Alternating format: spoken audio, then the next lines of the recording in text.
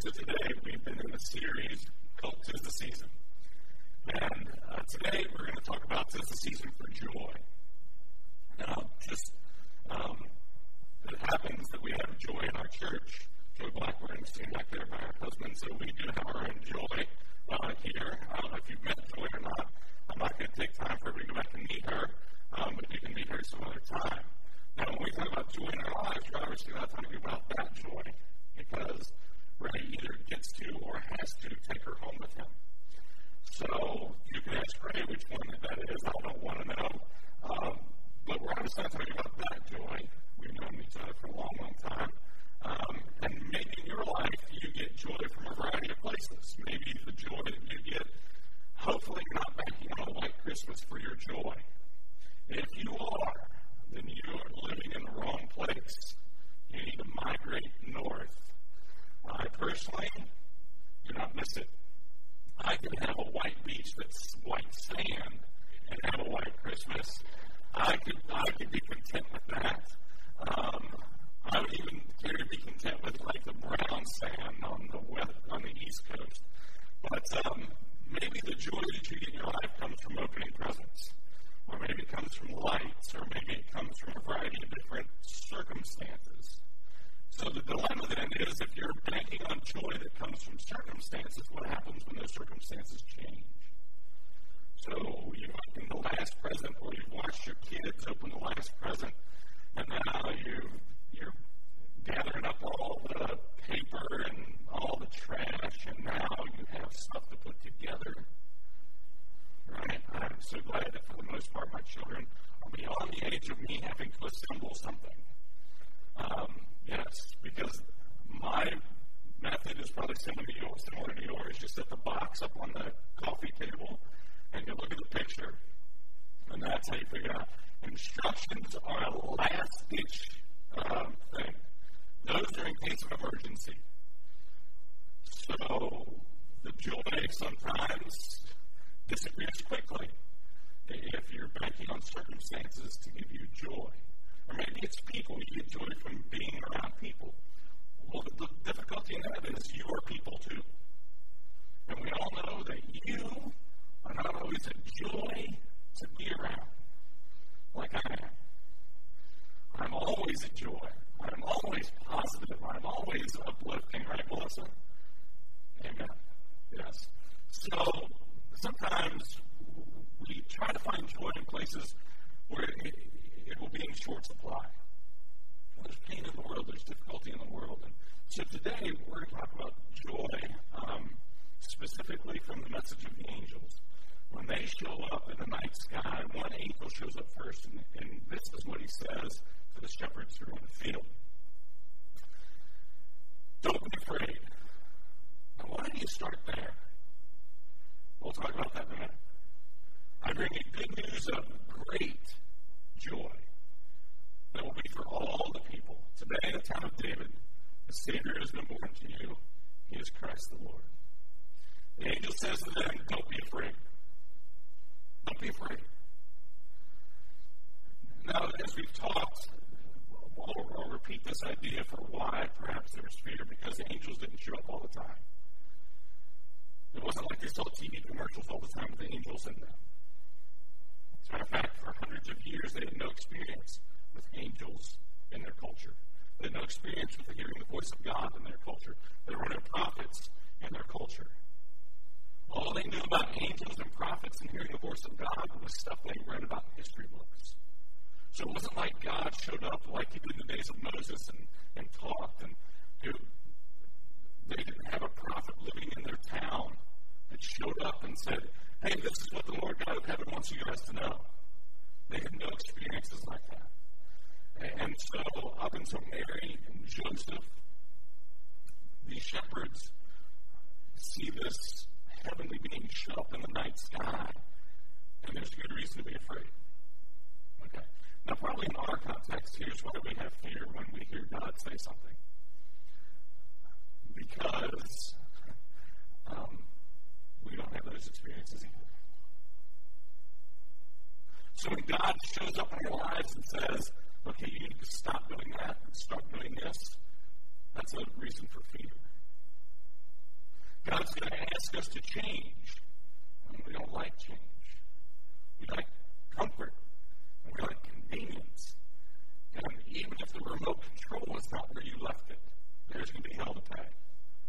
Right? So we are so addicted to ease and comfort that when God shows up in our lives, whether it's through Scripture or through a relationship, and we hear and we feel God speaking to us about being obedient, we don't like that. And that's a place for us to be afraid. Now, some of you perhaps, this is the first time you've ever been here. Or maybe this is the time of year you go to church because it's Christmas. And we are so glad that you're here. And we just love the fact that you've chosen to be with us. I promise you today you're going to hear something you're not going to like. You're just not. I understand that my job is to not make you feel comfortable. You probably get that everywhere else. My responsibility is to say, this is what the Bible says.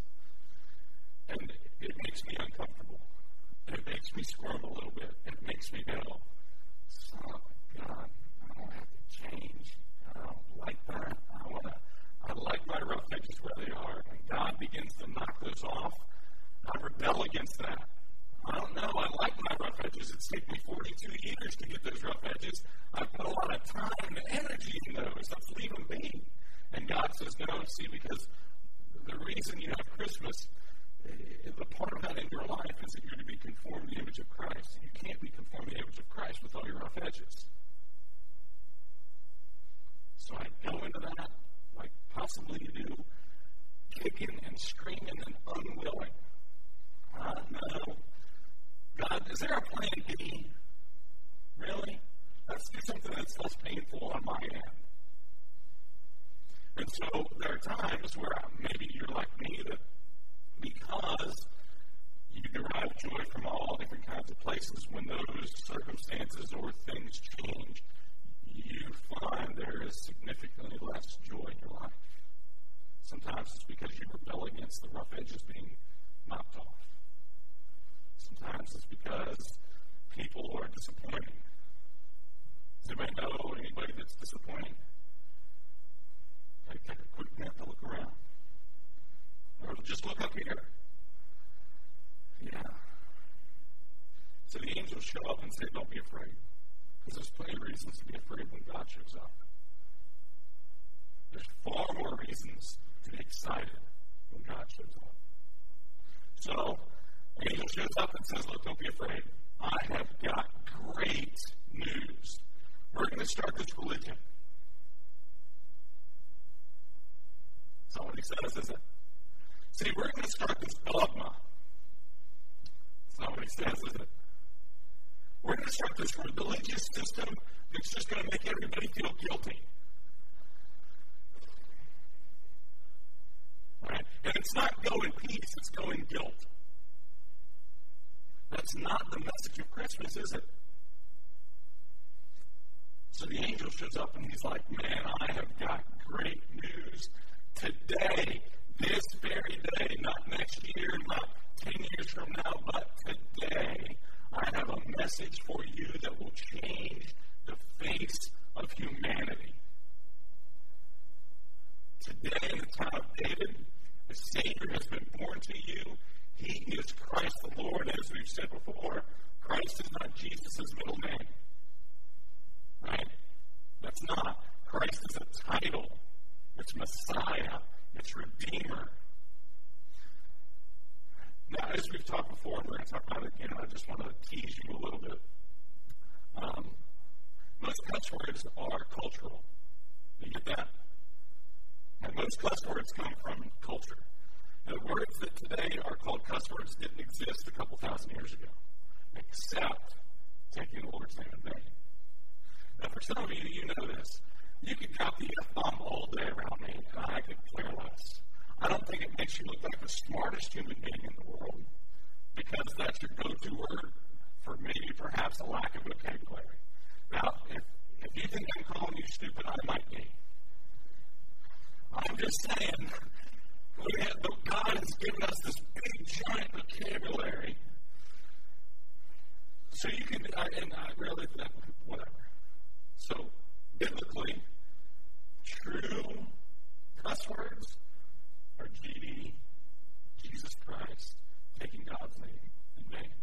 So when somebody says, God damn it, I go, wait, why are you asking God to damn that? Because that's just a puppy.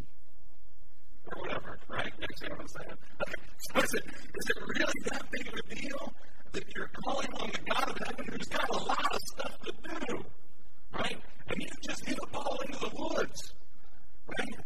And it wasn't even an expensive golf ball. It was probably some cheap thing you just found 2 holes ago. So now you're asking God to damn it. Really? That's what we're going? God's got a lot of stuff going on without being involved in that thing. Okay. We're going to talk about the name of Jesus here in a little while. So I really just wanted to give you a heads up about where we're going to go with this. So 'tis the season for joy. That is the news. Those are the first words out of the angels' mouths. Man, we have got good news. It is a thing of great joy. Now, why joy? Why joy? He doesn't say, we've got this news for you and we're going to start a religion. He doesn't say that. You understand that Jesus never came to start a church or a religion. Now, we happen to be in a church today, and maybe you call yourself religious. I really hope not. I run away from the word religious. People have come to me for a long time and said, well, you're a religious person. And I go, oh, I hope not. I really hope not. I understand what they mean by that, but I'm not interested in religion. Neither is Jesus. As a matter of fact, most of the tense conversations that Jesus was ever involved in involved people who were religious. They were very religious. And Jesus looked at them and said, okay, here's what you guys are. On the outside, you have this nice paint job. You're a whitewashed tomb, right? You look very nice and clean on the outside. But just like any tomb, on the inside, it's dead men's bones. That's what Jesus said about religious people. I can't accept in my life that I just look nice on the outside and I use right church words and I appear to be religious, but on the inside I'm wretched and I'm done. That's kind of how Jesus described people who are religious. So I know it's Christmas time and everybody talks about religion. Let's kind of run away from religion a little bit, okay? So he doesn't offer any of those things. He says this is a thing of great joy in you. And the concept of joy shows up in Jesus' life in several times, specifically in the Gospel of John. The first we're going to look at from the mouth of Jesus. Now, if I were to ask you, somebody tell me the Lord's Prayer. Some of you, and I know at least one of you, would say, Our Father who art in heaven. Right? What? Hallowed be your name.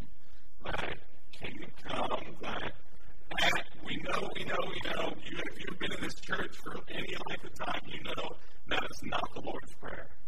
It's not. That is the model prayer. Now, when I get to hang out with AA people, and I stand in a circle with them, and they say, okay, let's pray. You know me well enough that I'm thinking somebody's going to crack one out. Right? Somebody's going to say, all right, Father God, that's, okay. When I'm with them, and they say, well, let's pray, we're all holding hands, there's a bunch of us, and they're going, I'm not AA, nothing's wrong with that. God is using AA a lot. I'm not AA. I just happen to have some fantastic friends who are. And so in their culture, sometimes. So when I stand with them and they say, well, let's pray, this is what they pray. They pray the model prayer. That's what that is. It's not the Lord's Prayer. It's the model prayer. The disciples asked Jesus, teach us how to pray. He said, okay, when you pray, this is stuff you need to say to God. Call God holy. Honor Him. Reverence Him. Give Him the glory and honor He is due. Confess your sins to Him. Right? Ask Him for stuff. That's what the model prayer teaches us. Okay, you want to find the Lord's Prayer, you read John chapter 17. John chapter 17 is broken into 3 parts. Jesus prays for Himself. Isn't that fantastic? That Jesus, the God of heaven, according to John chapter 1, Jesus created everything that was ever created. Jesus created it, according to John chapter 1. Okay. So that same God prays for Himself. Okay, people ask, well, is it okay if I pray? Well, yeah, it's okay for you to pray for yourself. You need to pray for yourself. Because you know the junk you struggle with more than anybody else knows it. pray for yourself, absolutely. I'm not saying there's a lot of wisdom in praying that you win the lottery. I'm just saying, yeah, we need to pray for ourselves. Jesus did that. Jesus prays for himself. He prays for his immediate disciples, and he also prays for us. That's what John chapter 17 is. John chapter 17 is literally the Lord's Prayer. It's Jesus praying. So Jesus praying to the Father, talking to his Father, he says, I am coming to you now. By the way, John chapter 17 is just a very few short hours before Jesus is crucified. So he's in the garden and he's praying, and this is stuff he's saying. Father, I'm coming to you now, but I say these things while I'm still in the world, so that they, meaning his disciples who are right around him, so that they may have the full measure of my joy within them. Not their circumstances which change all the time. Not their level of comfort. Not what makes them feel happy and warm and fuzzy. But they need my joy inside them. Do you understand the difference? If you're banking on an external source for your happiness and joy, what happens when that external source changes? You're going to have a hard time finding joy. You're going to have a hard time finding peace if you're banking on circumstances, if you're banking on somebody else, if you're banking on a bank, if you're banking on anything other than the God of heaven. Jesus says, God, they need my joy inside them. Okay. So you understand then that the only way somebody can take joy from within you is if you let them. And there's always going to be people in your life who are willing to take your joy away. Now, they can't force their way into their heart. They can't manipulate circumstances to get in there. It's only going to be if you let them. So why would you let them? Why would you let them? If Jesus did all of this to bring joy into your life, why would you let somebody, some human, take it away? If the God of heaven humbled himself, we're going to read a verse here in a few minutes from the book of Philippians. If the God of heaven came to earth to redeem us, to bring joy into our lives, why would we let somebody else take it away? Why would we let circumstances take it away? Why would we do that? It doesn't make any sense when we think of it in those terms, do we? You know, this week you're going to have people come to your house, or maybe you're going to go to somebody else's house, that upon your arrival, you'll be looking at your watch for when you can leave. Right? And you may say to somebody in that circle that's close to you, what time are we leaving? Right? Because all the rooms are full, and there's no place you can go and hide. There's no place. Now, I'm a napper, I'll be honest. It doesn't take much incentive for me to go nap somewhere. I could take a nap right now. Could you finish this learning? I got notes. You can read my handwriting. You can't get away. You can't. So there are going to be people in your life this week, this holiday season, that aren't your favorite people. There's not. And you know that you are somebody else's least favorite person. That's okay. We are all different people, and God delights in us. God did not make us all cookie cutter. We all have different personalities, different tastes, different likes, all that stuff. That's one of the fantastic things about humanity, is that God made us all different. Right? Could you imagine if we were all the temperament of Deborah Jerry? Oh my goodness, Deborah's sitting right up here to my right. We'd kill each other. We would. And I think it's like, if we were my temperament, we'd kill each other quicker. Right? Because there'd be this little, we'd be laughing while we were killing each other. It'd be hilarious. But there'd be a short supply of grace and mercy and empathy, and, we'd just be hateful. Man, we'd kill each other before the sun went down. God would be going, how do these people get up here? What happened? I can only speak for my salvation. You understand? I don't know where you're going. I know where I'm going. Jesus, praying to the Father, says they need my joy inside them, not based on circumstance, not based on ease or comfort, not based on getting what we want, but they need my joy that's inside them. So the next verse we're going to look at gives some insight into that. It's also from the mouth of Jesus from John chapter 15. As the Father has loved me, he's talking to his disciples. He says, the Father has loved me, so I loved you. And if there was nothing else in this verse, that is devastating.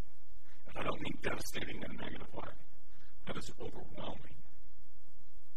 Jesus says to his disciples, he says to us, I love you like the Father loves me. It's inseparable. It's unchangeable. It is without measure. It is without depth. It is without height. Jesus says, I love you like Dad loves me. Nothing can change that. Nothing can separate us from that. It is forever. Jesus says, the same way the Father loves me is how I love you. Now remain in my love. If you obey my commands, you will remain in my love. How do you remain? By being obedient. Just as I have obeyed my Father's commands, remain in his love. I have told you this. I've told you what? I have told you the link between obedience and love. I'm telling this to you, that you show that you love someone by obeying. You show that you love the Father by obeying. I show that I love the Father by obeying, is what Jesus tells them. So he is making a connection between, you can't say you love God, but you don't do what he says. And that's his connection. He's not talking about salvation. That's not what he's saying. He's not saying if you don't obey God, you can lose your salvation. So let me cover that very quickly. Once you come to faith in Christ, you say to God, God, I know I'm a sinner. I accept the fact that Jesus died on the cross to pay for my sins. I want him to be my Savior. When you pray that, and you mean it with all your heart, I don't mean you repeat something that somebody else said, like the Pledge of Allegiance. I mean that is the heart condition you come to. Nobody can take that away. Now, let me just give you a couple easy verses to understand without getting a bunch of theological talk. Jesus says to Ryle, literally, Ryle, if you come to me, I will never turn you away. I will give you everlasting life, is a term he uses. Everlasting. How long does that last? Forever. So if Jesus comes to Ryle and says, I'm going to give you everlasting life, can Ryle ever get away from that? It's going to last forever. Forever. Okay? So the same Ryle, who is a moron, he gave his life to Jesus when he was 8, and he made a bunch of mistakes after that, right? A bunch of sinning after that, like all of us. Jesus died on the cross how long ago? A couple thousand years. When Jesus died on the cross a couple thousand years ago, did he know everything Ryle was going to do? Right? God tomorrow is in heaven, seeing what Ryle's going to do tomorrow, and go, are you kidding me? Really? No. So when Ryle sins, the blood of Jesus covers that. That doesn't mean that Ryle will go out and be a bigger moron. That's not what that's about. But 2,000 years ago, Jesus died on the cross knowing everything Ryle was going to do, and he died for him anyway. Just like he died for you anyway. So when Jesus says, anybody who comes to me, I will never turn anybody away, I will give them everlasting life. He uses the word everlasting, he uses the word eternal, he uses all that kind of stuff. He says stuff like, you're in my hand and I'm in the Father's, and no one can take you out of my hand. Theologically, we call that the eternal security of the believer. Once you have Jesus in your heart, he is there forever. You are God's child forever. Even my daughter sitting right back there, she will always be my daughter, even when she doesn't want to be. Even when we're at a chorus concert and she introduces me to her boyfriend. And I say, it's nice to meet you. Here's the 2 things you need to know.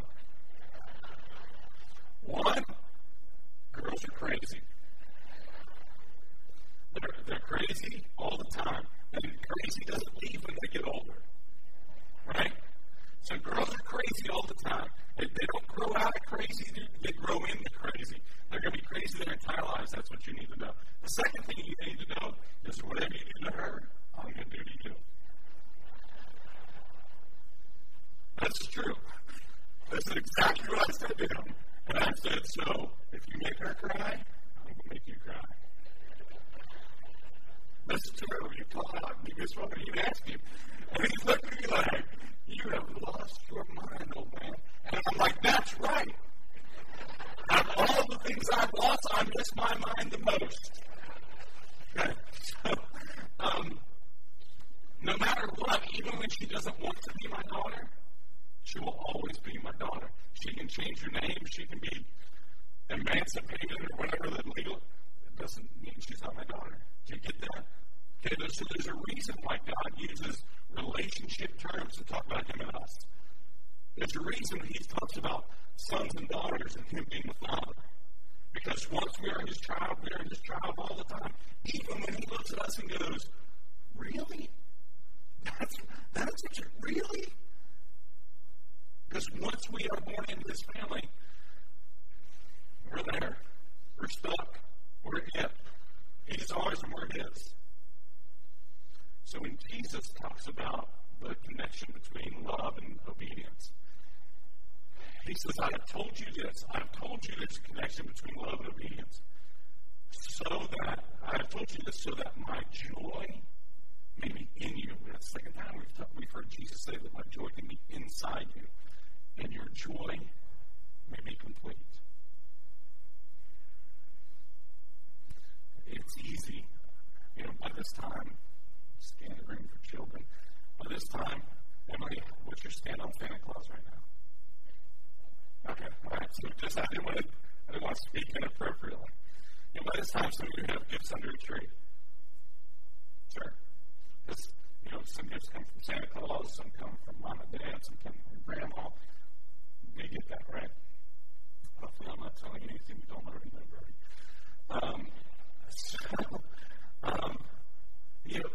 We're in a season where it's devastating right now. We'll pray for you up front. It's easy to get caught up in the commercial of Christmas. It's easy for kids to get caught up in a commercial of Christmas and tearing open gifts just to not even look at it, put it down, open another one. That is so easy to do. And unless you, as the parental figure in their life or model for them, unless you teach them appreciation, unless you teach them gratitude, unless you teach them what real joy is about, they'll probably fall into it. It's hard as adults not to get caught up into it, let alone kids. And so we just have to be intentional about, that this is about Jesus. And I don't know how you bridge Santa Claus and Jesus. I don't know how, because we never did. Our kids always knew the deal.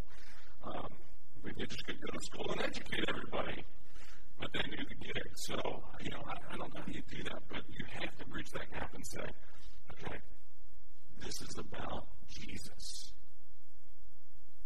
Our next verse in Matthew sets up really the rest of our talk.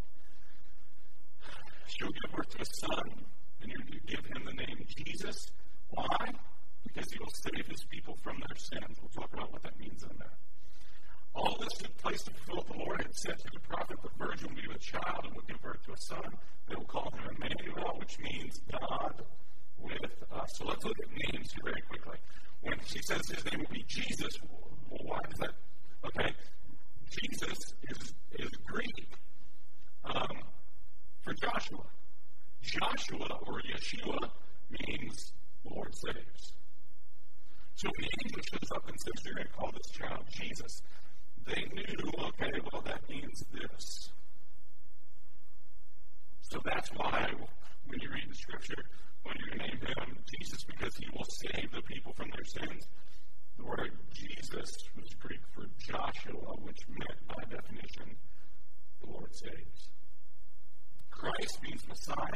Emmanuel means God with us. So this is a new phenomenon that's happening in their generation. They've never experienced this before. The fact that the God of heaven, the God of Abraham, Isaac, and Jacob, the God that Moses saw, the God that rained fire from heaven for Elijah, that God is now going to live among us. We will not need a prophet any longer to come and tell us what that God says. We do not need a priest any longer who's going to show up in the temple once a year and offer sacrifices for all of us. The God of heaven will now live among us. So what's in the name? Our very last verse we're going to look at is from the book of Philippians. And the book, in this little section here from verses 5 to 11, really does give us the life of Jesus in a very compact place. Your attitude, Paul says to the Philippians, he says your attitude, the way you look at life, should be the same as Christ Jesus, who, being in the very nature of God, did not consider equality with God something to be grasped, meaning that Jesus never felt that by coming to earth as a human, he was going to be less God. He never felt he had to hold on to a throne of heaven, but made himself nothing. So the angels say to the shepherds, you're going to go into Bethlehem and you're going to find in a barn laying in a feed trough this baby who is the Messiah. But can you understand that on Christmas morning a bunch of other babies were born? Let that sink into you. In Bethlehem that night, there were probably other babies who were born. I don't know if their names were Yeshua or not. Jesus lives across the street from us in my neighborhood. He really does. When they moved in, my kids came home and said, you're not going to believe who lives across the street, Jesus. And I was like, I'm pretty sure that's a sign of the end times. When Jesus moves to Hebron, obviously his name is Jesus, they're fantastic neighbors. Nonetheless, there are probably other babies who were born on Christmas morning, what we call Christmas morning. Sure they were. The angels were very specific. You're going to go to this place, and you're going to find this thing. Here are the circumstances. Now, in today's culture, think about that. You're going to get Sam Hospital. There's going to be 50 babies in that nursery. I find it so encouraging that God is so specific. He tells the shepherds through the angels, go into town, here's where you look for, this is what you're going to find. And everything is as they were told. The shepherds go into town and they do find exactly what God said. He made himself nothing, taking the very nature of a servant, being made in human likeness. So we have Christmas. The God of heaven left that place to come to live with us. Not in a palace, not in the finest hospital, but in abstract poverty. An outcast, not with fanfare and not with a parade. There were no articles in the newspaper on Carrie and Roger's refrigerator. When Ryder was born, this is what the article says. Oh boy. Right? Oh boy. Now I saw that, I'm thinking, not only did somebody write that, but an editor said, yeah, print that. Oh boy. There was nothing like that for Jesus. Nothing. Born into obscurity. He became us. Not just as a baby, but as a human being. Lived for 30-some odd years with us. Knew what it was like to suffer. Knew what it was like to be hungry. Knew what it was like to be alone. Knew what it was like to have pain in his life. Knew all of that. So when we are tempted to think that nobody gets it, nobody knows what it's like to be me, Jesus does. Absolutely. So first verse in the Bible is, why? Because his friend died. Lazarus died. When they came back to tell him the news, he cries. He sobs. The word wept is not like, the word wept is like when I babysit Ryder. That's what that's like. And he's all slobbering and snot on his nose. Like, if you wipe your slide on your sleeve, that's why God made long sleeves, so you can wipe your nose on it. And then I'll quiet down, I'm trying to watch a movie. He wept. He knew what it was like to suffer loss. The last part of this section. And being found in appearance as a man, he humbled himself. He became obedient to death, even death on the cross. Therefore, no, let's stop there. Don't read any more of that. Stop reading. Don't leave the screen. So he not only humbled himself to be born in poverty as a baby. I really want you to get that. I want you to get the fact that the life that he chose to come into was not comfortable. It wasn't easy. It was difficult. He worked as a carpenter. Now, by that, he made furniture, tables, oxen, a yoke for oxen, that kind of stuff. He didn't have this big, nice workshop. He worked with his hands every day. That's my work. He knew what it was like to be us.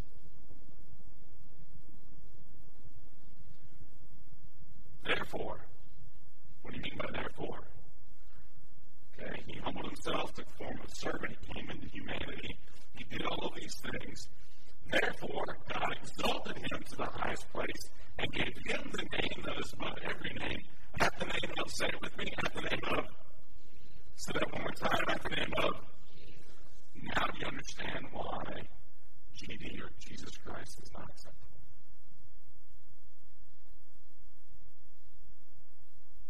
At the name of Jesus, every knee should bow in heaven and on earth and under the earth, and every tongue confess that Jesus Christ is Lord to the glory of God the Father.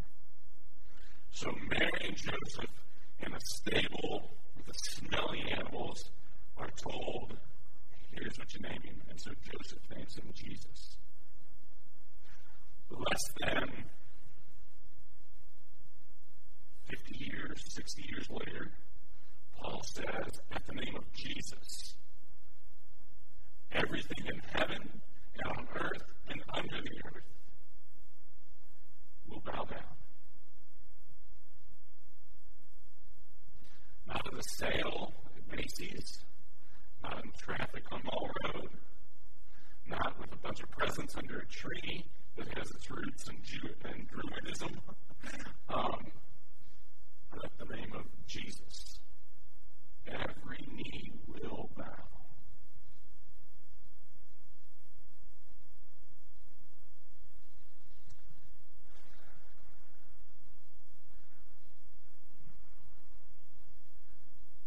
We are a couple thousand years removed from a baby being born in a manger. Through the help of the Holy Spirit, we have a clue what that was like, but we're still so far distant and so far removed. And so it has to be deliberate on our part. That is the event that captures our attention. It won't be by accident. It won't be by chance. That we have joy in our lives. That we are intentionally focused on the God of heaven humbled himself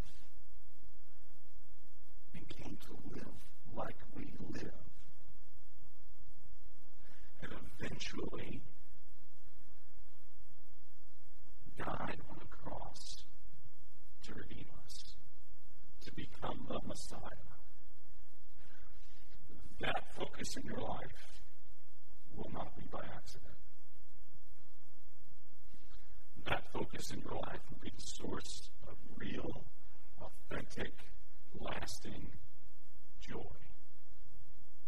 Because what God did for us is what we could have never done for ourselves. He paid our sin debt. By inviting Christ into our hearts as our Savior, we have a relationship with that very God of heaven. We have the ability to call him Father. We have the ability to be called children. We have a home in heaven when we leave this world. We have the Holy Spirit living inside us, helping us navigate through life. Our joy is not dependent on our circumstances, on our comfort, on getting what we want for Christmas, but getting away from relatives an hour before we thought we were going to get to. Our joy is directly related to the God of heaven, leaving that place and coming here to be with us. Let's pray. Father, we thank you that you are the God of heaven. We thank you that through Jesus we have joy in this life. We have hope for heaven when we leave this world. Lord, we thank you so much for this time that you are able to capture our attention. We thank you for this season. Father, we understand that this season, it's easy to think about Jesus. And it's at the same time harder because of all the stuff going on. So, Father, help us this week just to take those simple, quiet moments to reflect, to focus on what Christmas was really about. Father, you are good and we love you. In the name of Jesus we pray.